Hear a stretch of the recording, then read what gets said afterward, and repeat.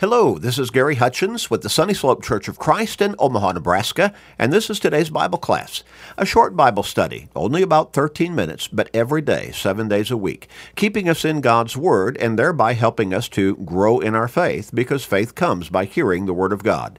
Romans 10 and verse 17, as we emphasize continually. But being in God's Word every day helps us to have a more positive spiritual focus in our mindset to be able to deal with life every day. It also helps keep us closer in our relationship with God and more focused, again, on our spiritual well-being.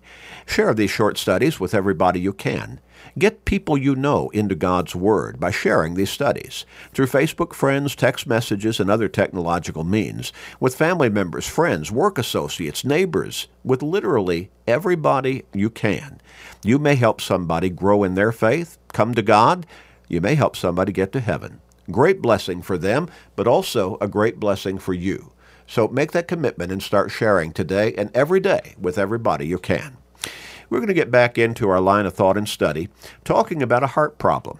And that heart problem is laziness. And this is a heart problem that is becoming more and more pronounced in our land today. I've been emphasizing that throughout this particular line of study. But we need to recognize it, and we need to realize it, we need to admit it, and we need to deal with it.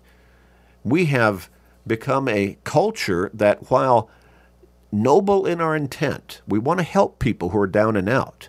We have actually contributed by helping a whole lot of people just plain be lazy when they could work and provide for themselves.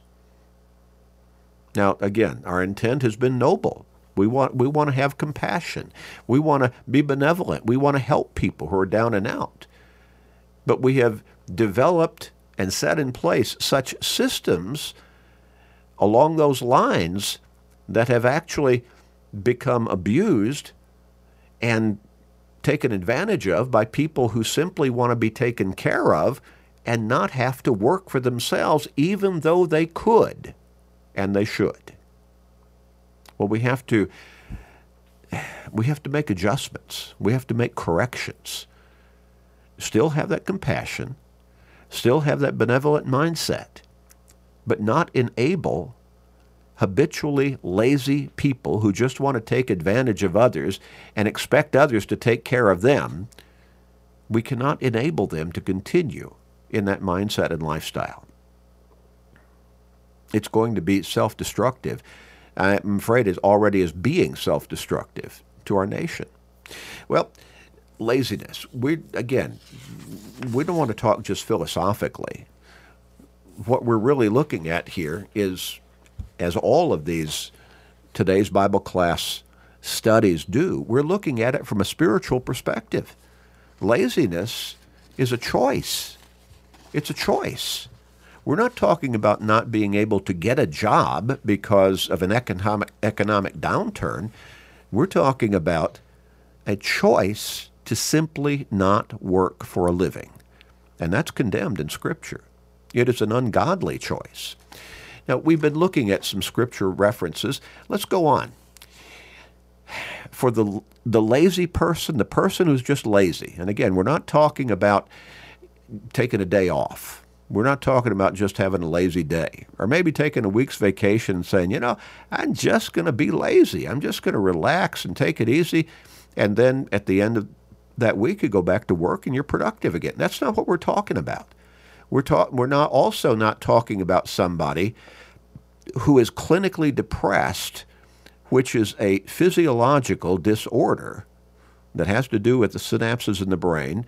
We're not talking about that kind of person who cannot bring themselves to get out of bed until late in the day because of their medical condition. We're talking about a person who could work for a living but does not want to do that.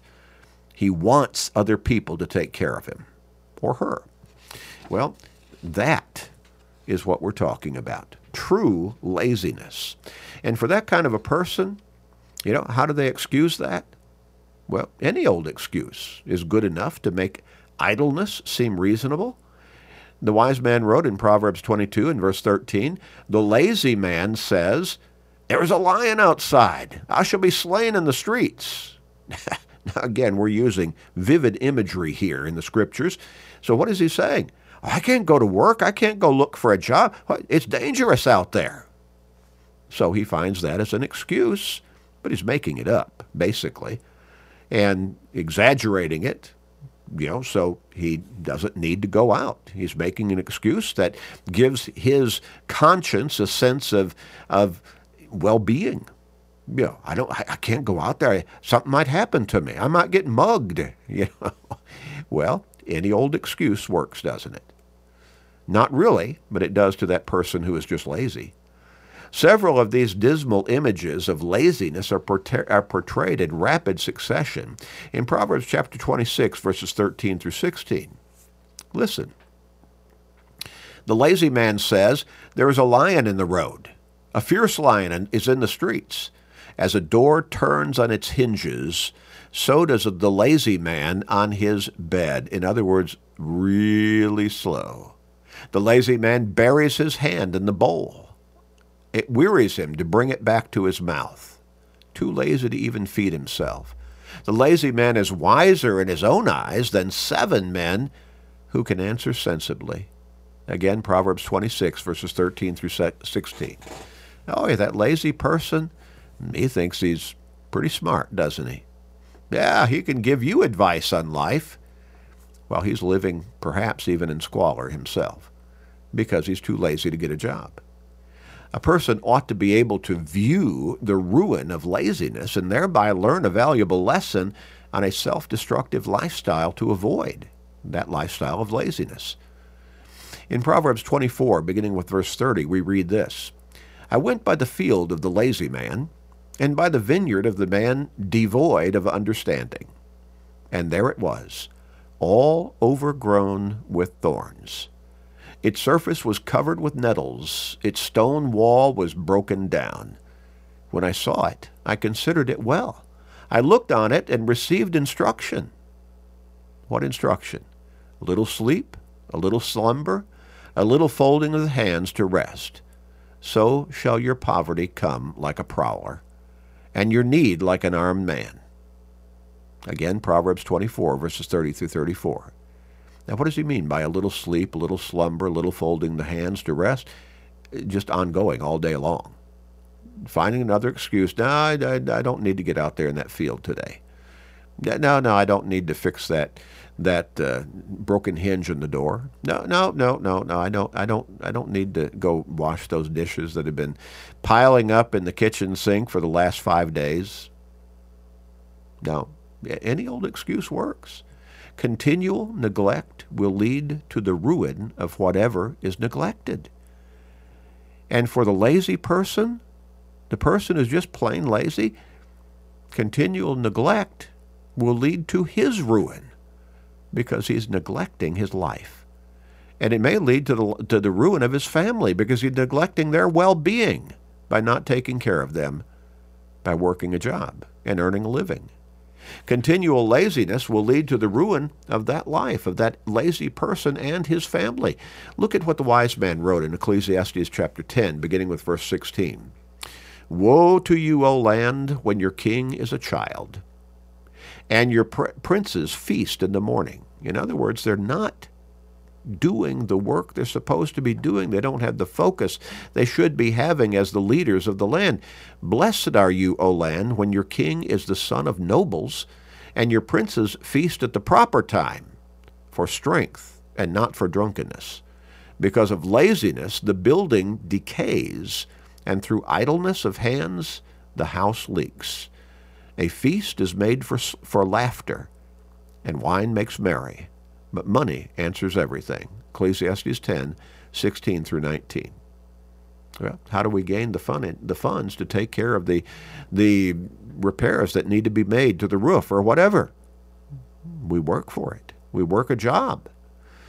In the Lord's parable of the talents, it was the lazy servant who did nothing with what he was entrusted with by his master, and because he did nothing with it, he was pronounced wicked and condemned to outer darkness. Matthew 25, verse 18, and verses 24 through 30.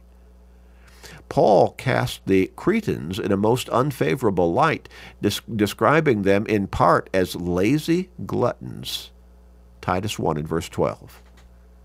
Well, strong language, isn't it? And we could say, yeah, powerful language. It's instructive language, and we need to pay attention. It's God's word warning against and even condemning laziness. Well, let's pray together. Father, help us to not be lazy. Help us to be hardworking, productive, to be responsible in our needs to work for a living and to provide for our families. Help us to utilize the abilities that you have blessed us with to be able to do exactly that. Please be merciful with us, Father. Help us, strengthen us, give us your wisdom and guidance. And please, Father, please, please forgive us. Hear our prayer, gracious Father. In Jesus' name, amen.